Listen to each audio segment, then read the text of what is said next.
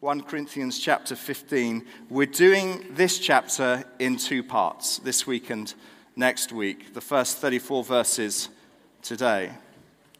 I think the most significant question any of us could ever be asked, by some distance, more significant than will you marry me or do you accept this job offer? The most significant question is, did Jesus Christ rise from the grave? Did Jesus rise from the grave? Is Jesus alive today? The most significant question with the most dramatic consequences, more determinative than any question you could ever be asked. Over hundreds of years, the values and the opinions of society has changed and evolved. You know that's true. Things believed today which weren't believed 50 years ago, 10 years ago, 20 years ago.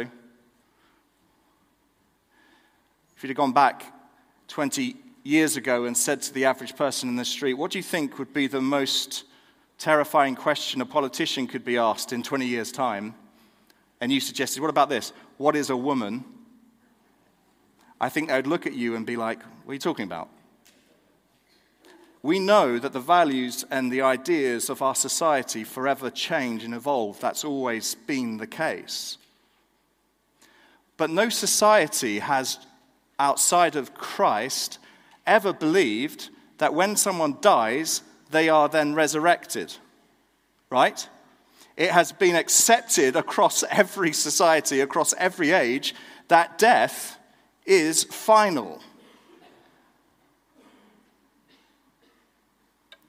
But it is on this issue, the resurrection of Jesus Christ, whether or not Jesus is alive today, whether or not he was raised again today, it is the foundational, the primary, the central question and the central issue that we have to deal with.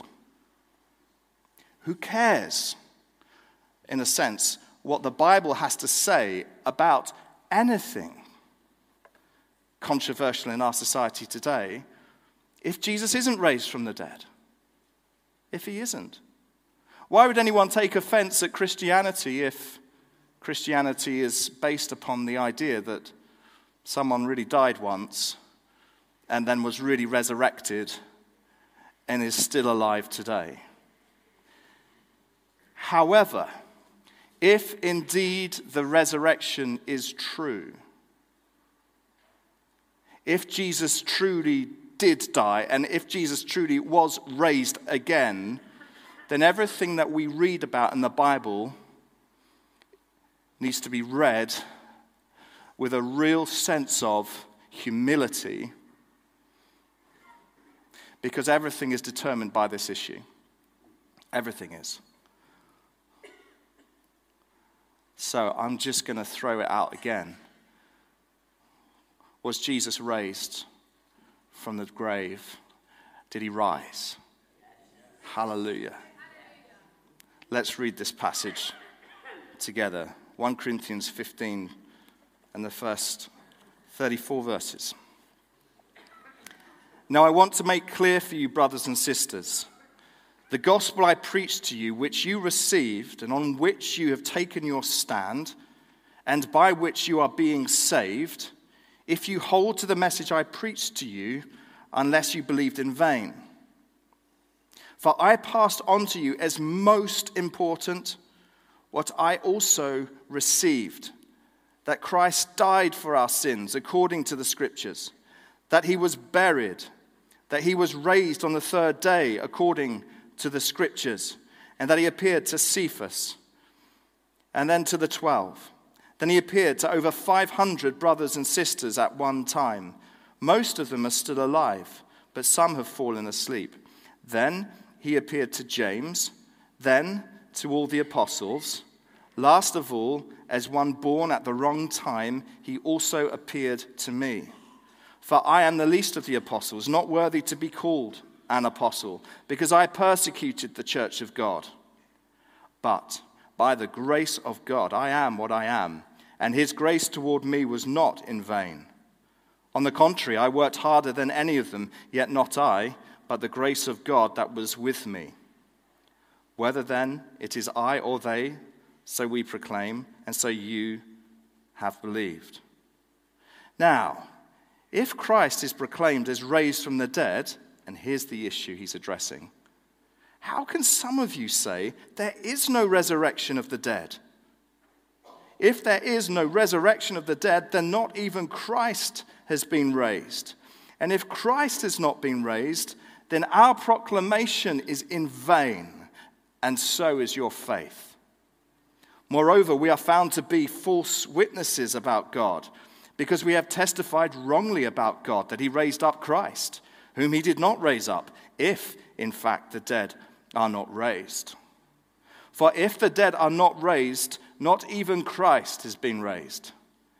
And if Christ has not been raised, your faith is worthless. You are still in your sins. Those then who have fallen asleep in Christ have also perished.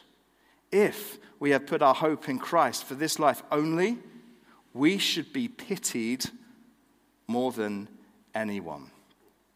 But, as it is, Christ has been raised from the dead, the first fruits of those who have fallen asleep. For since death came through a man, the resurrection of the dead also comes through a man.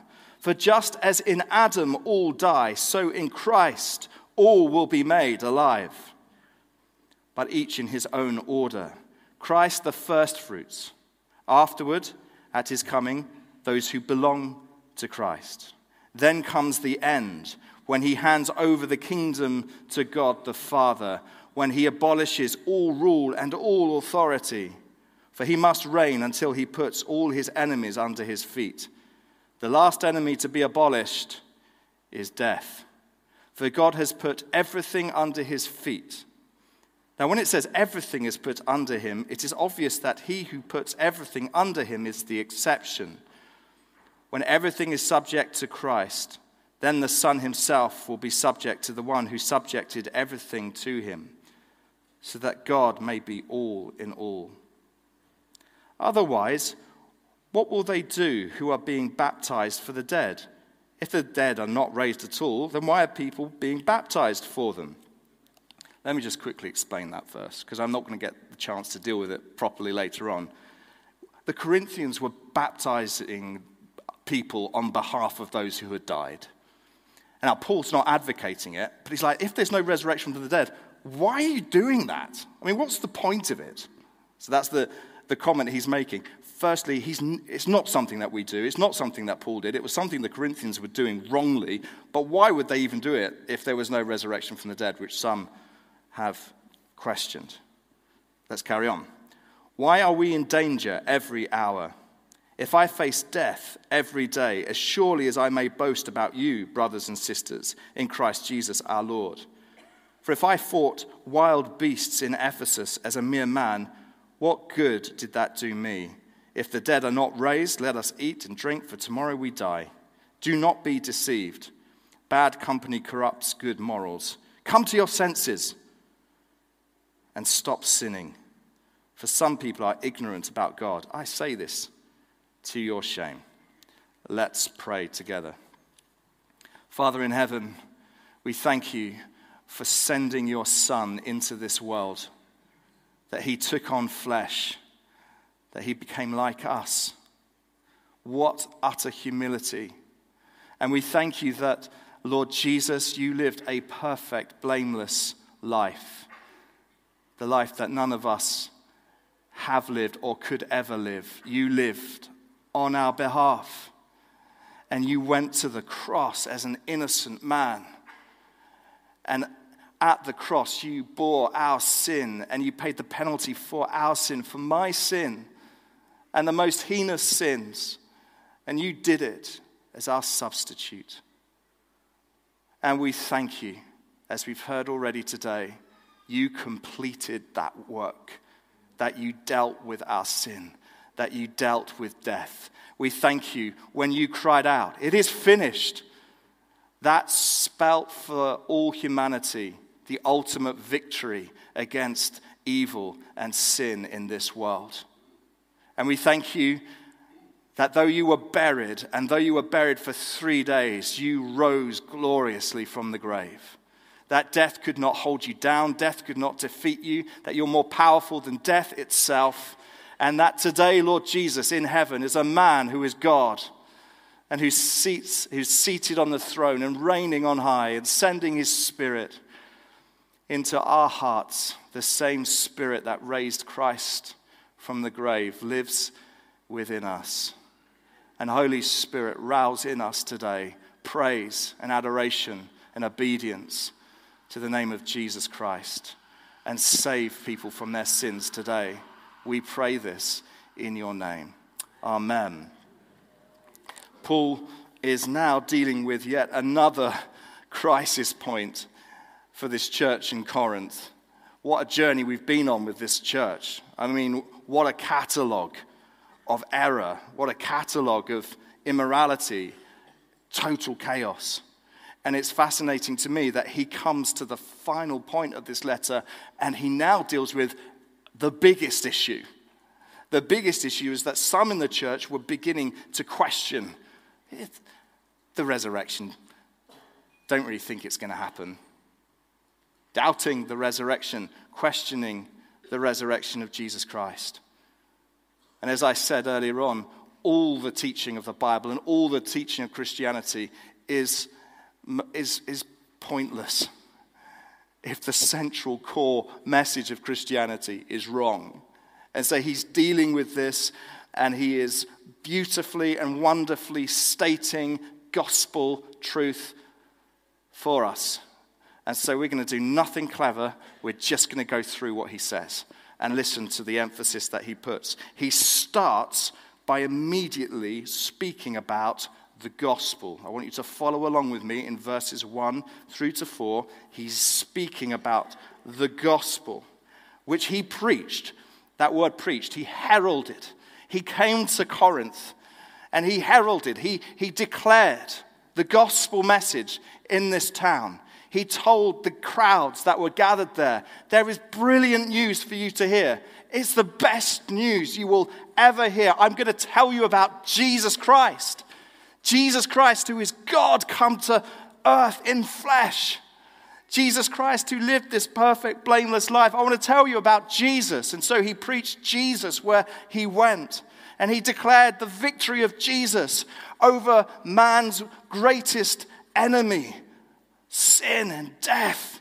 And he declares this message to them. They received this good news that this God-man came and died and incredibly was resurrected from the grave. And he's alive and can be known today. He didn't subsequently die again. He was ascended. He ascended into heaven, into glory. And right now in heaven is one who has glorified flesh. Isn't that amazing? Right now in heaven, Jesus Christ, glorified, reigning over the creation, poised and ready to return. He declared these things in Corinth. And it was on this basis, he says here, you received this gospel. This was what dealt with your past. So look at the tenses, if you can see it. Received, you've taken your stand, present tense, and you're being saved, future. In other words, this gospel is holistic for your whole life. It's not like the gospel message is simply the entrance. Like, oh, we must preach the gospel. We've got to preach the gospel for those who haven't responded to Jesus yet. But for the rest of us, we move on to other things. That's crazy. He's like, no, that's crazy. He said in chapter 2, verse 2, he said, I resolved to know nothing among you except Christ and him crucified. The gospel was the message. It was the message that he lived in and that he taught, that has changed their lives, that has given them purpose in life, that makes every moment of their lives meaningful. This gospel, which has brought meaning to their suffering and to the challenges of life that they face. You're standing on this gospel. And not only are you standing on it, but you're being saved by it as you continue to cling on to Christ. Because surely a day is coming when God will judge the earth and judge humanity. There will be a judgment. And this gospel will save you and keep you secure on that day so that you do not have to enter into the fires of hell, but enter into everlasting paradise. That was the gospel that he came and brought. And then he gives this very simple, distilled explanation of the gospel. And I want us to look at the order of what he brings. Verse 3, I passed on to you as most important. Right, that's an important phrase. The most important thing. Right, what's the most important thing I, as a preacher, can pass on to you? The most important thing. I don't think a lecture on time management is the most important thing I can tell you about today. I don't think there is any subject more important for me to speak to you about today than this, that Christ died for our sins according to the scriptures, that he was buried and that he was raised on the third day according to the scriptures. That is the most important message ever spoken in any church at any period of time. Any other message is secondary in its importance to the primacy of that. And look at the ordering. Christ. Firstly, first word, Christ. The gospel is all about the person and the work of Jesus Christ. Utterly Christocentric, Jesus-centered. The gospel that he came to Corinth with and which has come to us is about Jesus Christ. And it's not like just the Gospels. It's not like just the New Testament. The whole Scriptures speak about Jesus, are about Christ, are about him. They're about this wonderful God who has come into this world and to have relationship with men and women. It's about Christ. It's Christ-centered. And that Christ, this King, this Messiah, this anointed one, died for our sins. Paul didn't just say, I resolved to know nothing among you except Christ, but I resolved to know nothing among you except Christ and him crucified. So we must hear about the death of Jesus Christ. We need to hear about him and his crucifixion. We need to understand that he truly died, that he truly died, and that he died for our sins. Brothers and sisters, we sang it. It was my sin that held him there. It was your sin that held him there. It was the Apostle Paul's sin that held him there.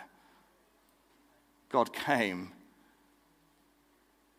in the person of Jesus Christ to die for our sins as our substitute.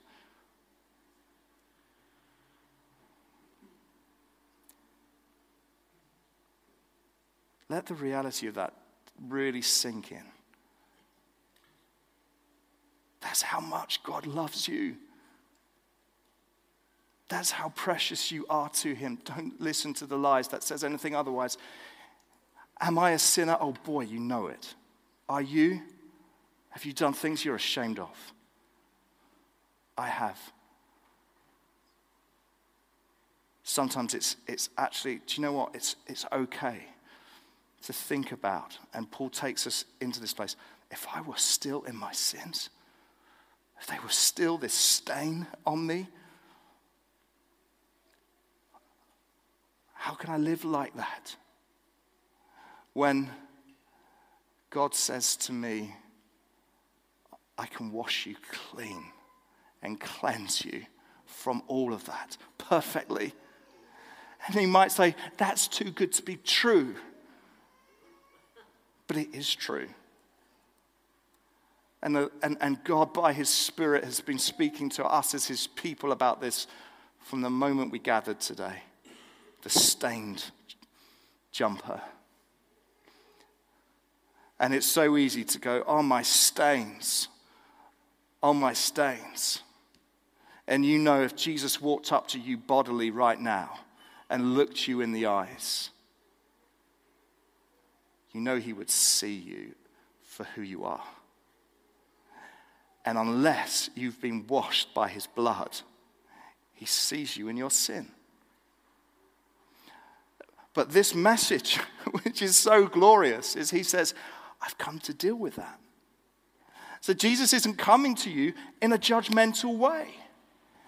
God isn't coming to you today and going, you rotten person.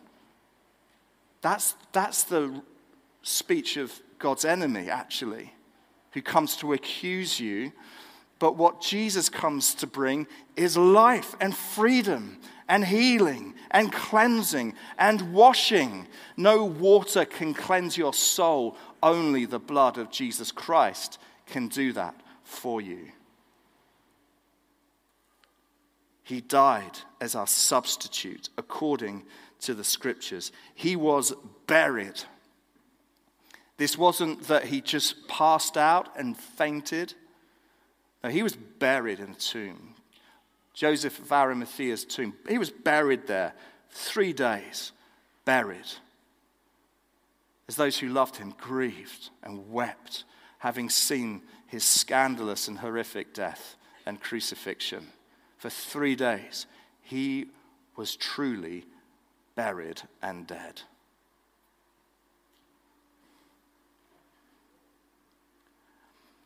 But he was raised on the 3rd day, according to the scriptures. Imagine that gospel. Oh, what a beautiful scene. As Mary goes to the tomb and she finds it empty. And she is confused and perplexed. What's happened? Where have they taken the body of my master? Where have you taken him? She's grieving. And that beautiful sound she heard when she heard her name. Mary. She turns and she saw Jesus alive. What? You're alive? You're alive? How can this be possible? People who die don't come back to life. Jesus reversed it. This is why it's good news. This is why it's glorious, spectacular, wonderful news. And all of this according to the scriptures. You've got to understand, it's not like 2,000 years ago, people kind of had this idea that resurrection was possible. This has never been something that the average person expected to happen. This was utterly astonishing.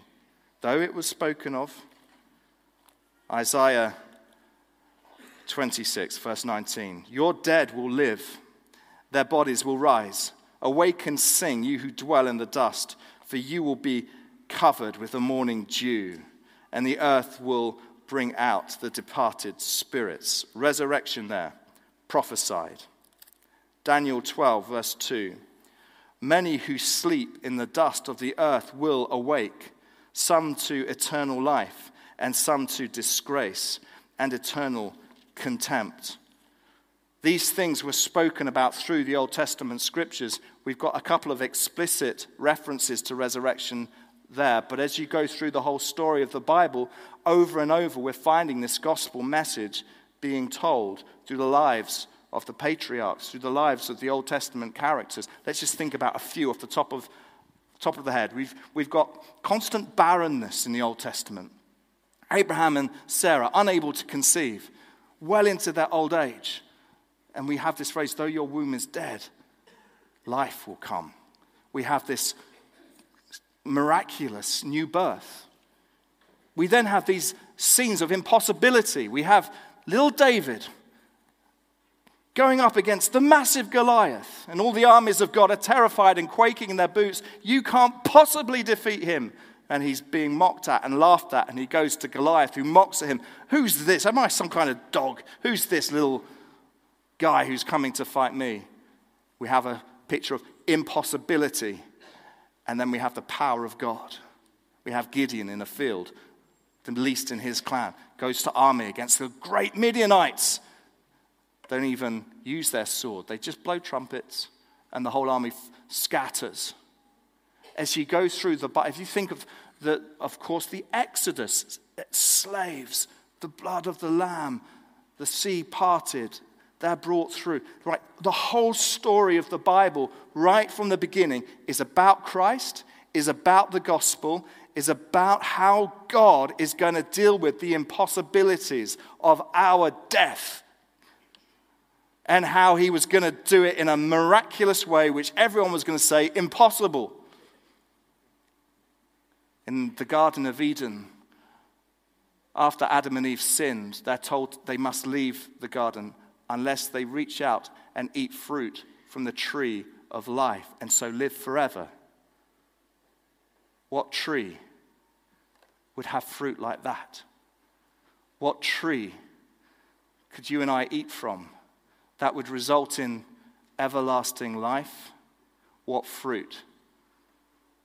And then in Galatians 3, we're told, cursed is he who is hung from a tree. And Jesus in John 6 made it explicit, unless you eat my flesh and drink my blood, you will die. But he who eats my flesh and drinks my blood will live forever. What is the fruit? What is the tree? It is the cross of Jesus Christ. And it sounds like a very strange thing to eat from his flesh. But this is what the Spirit of God enables. Your death, your soul, there needs something so powerful that it can reach into the depths of your being, because you know there's something in me that I feel like I can't help but do awful things, or I can't help but think bad things. I need something that can penetrate so deeply and do such a thorough work. There's only one fruit you can eat that can achieve that. That's why we have the bread and the wine, to point to the true spiritual meal that Christians receive from the cross of Christ as we eat that fruit. Have you eaten that fruit? Have you eaten that fruit? Have you received that kind of power to cleanse your soul from sin? Yes, you can. And one of the reasons why this is so unbelievable is that the invitation is so simple. Believe in me. If you confess with your mouth that Jesus is Lord and believe that God raised him from the dead, you will be saved. I want to invite you today, believe in Jesus. Believe in him. Believe in him.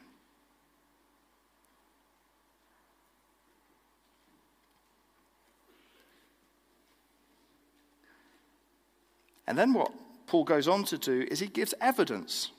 And he mentions a number of things here. And this is Paul going, look, not only did you receive this gospel message that I brought to you, but there's evidence. Like, you can go and investigate it. There are hard facts here. We're not asking you just to some kind of hocus pocus, airy-fairy. There's hard facts to this. And he says, he appeared to Cephas. That's Peter. Then he appeared to the 12. And then he appeared to over 500 people. Many of them are still alive today. And then he appeared to me. What's he doing? He's saying, look, if you want, you can go and check it out. 500 people would quite quickly be able to say, no, that's complete nonsense. He definitely died. He appeared to over 500 people on one occasion. A New Testament scholar called Richard Borkham says, when an academic is writing an article, they include footnotes when they're making a point. The idea of footnotes is you can follow the train of thought and you can go and investigate it further, just to make sure I'm not making this stuff up. This is an ancient way of using footnotes, by naming people. If you don't believe this is true, here, go and investigate it. These things are widespread. Do you know there's no single historical event? Listen to this. There's no single historical event better attested than the resurrection of Jesus Christ. There isn't. There's not been more written about it. There's not been more people speaking about it. As a historical event, the sources are endless. And then he appeared to me. Paul says, he appeared to me. This next evidence And he says of himself, I was a persecutor of the church.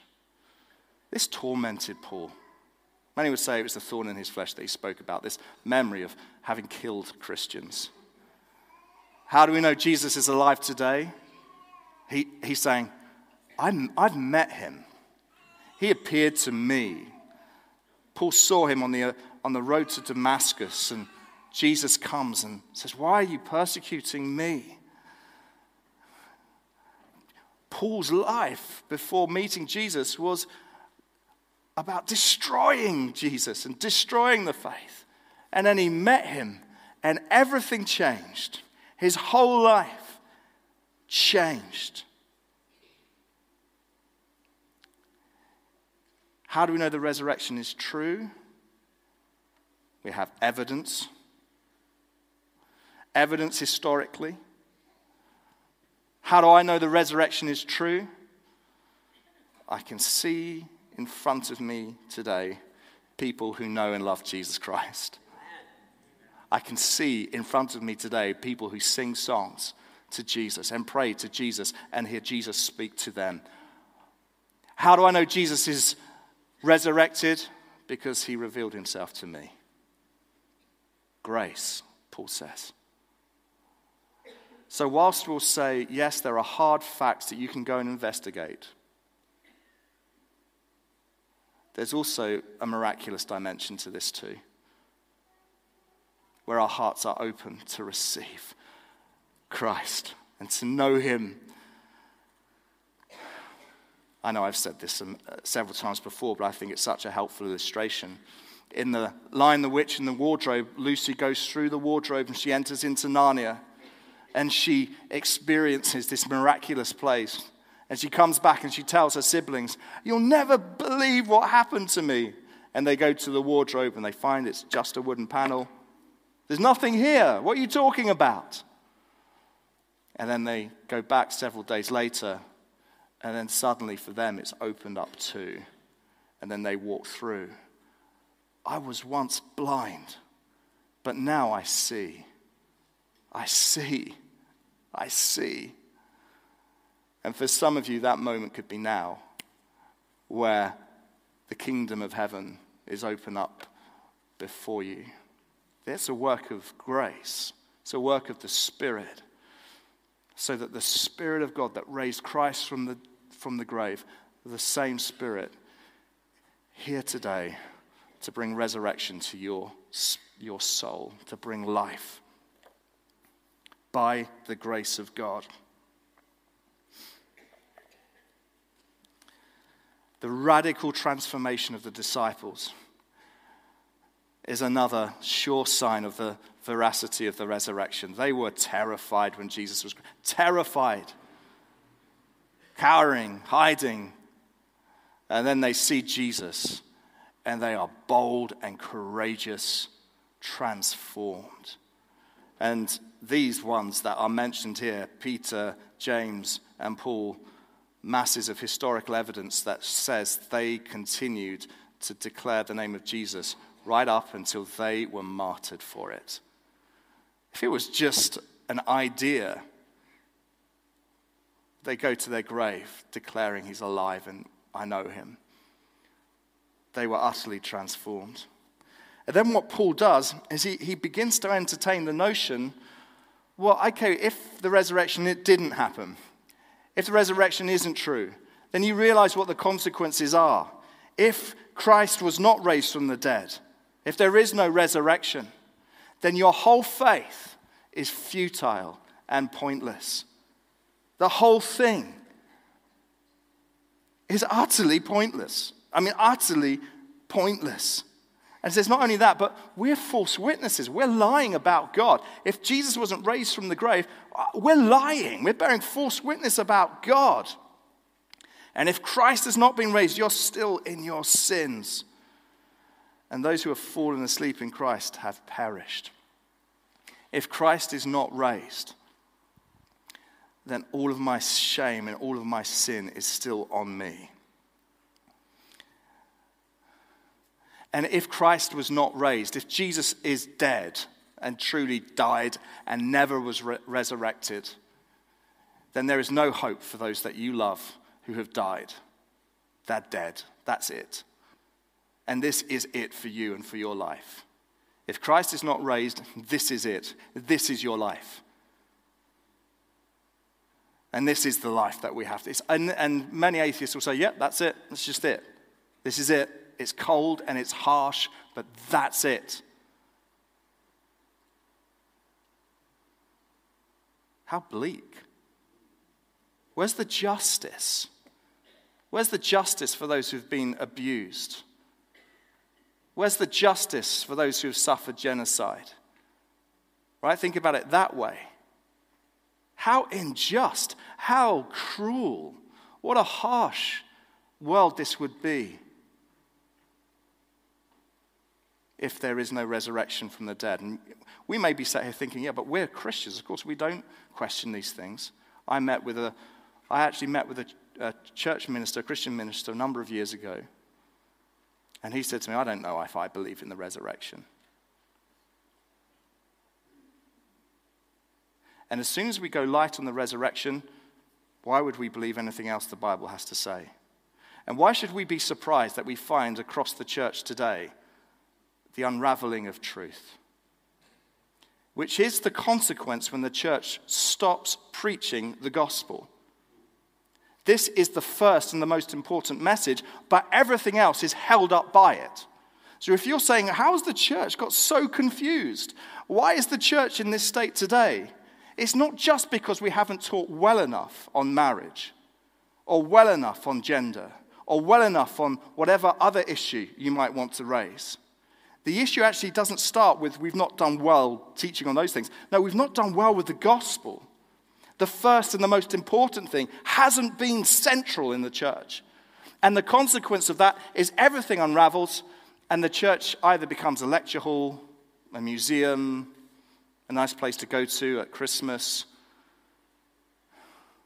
But we preach the gospel because we want people to know God and to know everlasting life with him. Because hell is real and heaven is real and Jesus is going to return. And I will stand before him and I will have no hope unless Jesus truly conquered my sin. If the resurrection is not true, guys, we're to be the most pitied people in the world. Paul says, what a waste of time this all is. However, verse 24, but as it is, Christ has been raised from the dead, the first fruits of those who have fallen asleep. What does that mean? It means that Jesus has risen, actually risen bodily, as I've already said, and his resurrection, his glorified body, it's the first fruits, it's the first evidence of everything else that's coming. So those of you who have been involved, and I know a number of you have, in agriculture, the first fruits of the season tend to indicate what the harvest is going to be like. If the first fruits are good, it bodes well for the rest of the harvest. Jesus is the first fruit of our resurrection. And so his glorified body, he sat with his disciples on the beach, he ate breakfast with them, he had fish. Yeah, he loves a barbecue.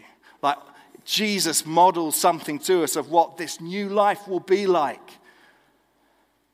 The seed. This life is like a seed. What's it going to be like? The Corinthians go, what will it be like? What will heaven be like? What will the new earth be like? This life is much like what an acorn is like to an oak tree. What a seed is to the plant. There is something of essence that we taste of now, but it's going to be infinitely more glorious and wonderful than we can ever imagine it to be. What a wonderful thing that is to look forward to. And listen to this promise. For just as in Adam all die, so in Christ all will be made alive. I want to tell you that the power of this gospel goes so much further than you or I could ever imagine. Ever imagine.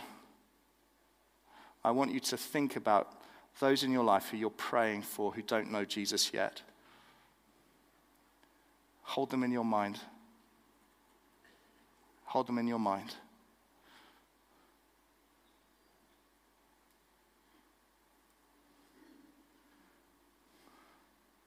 The gospel is good news for them.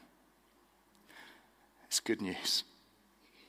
And as soon as our gospel ceases to be good news, what's the point of the whole thing?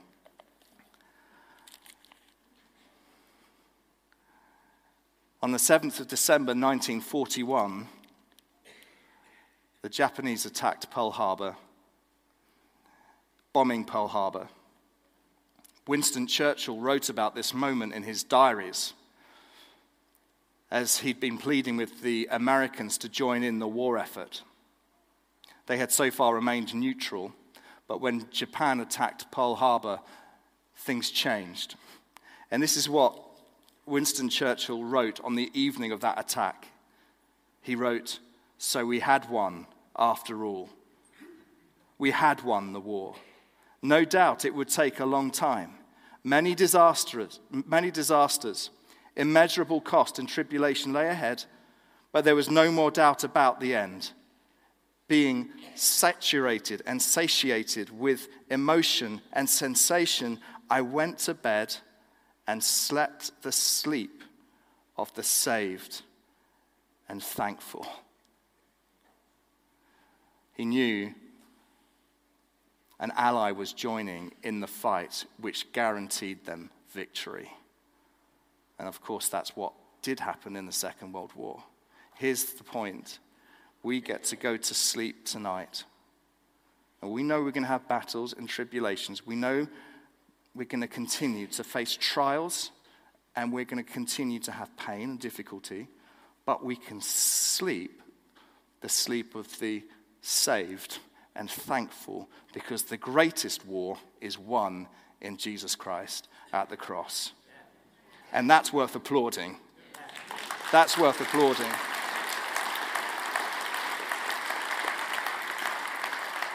There is nothing more that needs to be done. He's done it. And his resurrection is the proof. And just as he rose again, so will you be, bodily raised again, if you are a believer in Jesus Christ. I want to invite the band to come and to help us respond to this glorious truth. Why don't we stand together?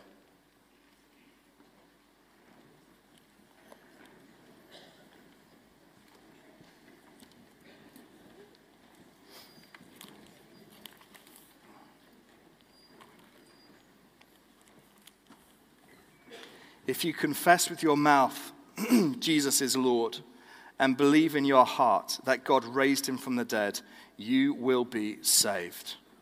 For everyone who calls on the name of the Lord will be saved. Lord Jesus, we confess together that you are Lord, and we believe that God raised you from the dead. Amen. And we confess together that there is no God besides you. And in this world we live in of pain and suffering, we thank you for the certain hope we have of the glorious resurrection of the dead. And let us never doubt it. Let us never stop speaking it, heralding it, sharing this good news with all that we come across. We thank you for your glorious victory. Amen. Let's sing.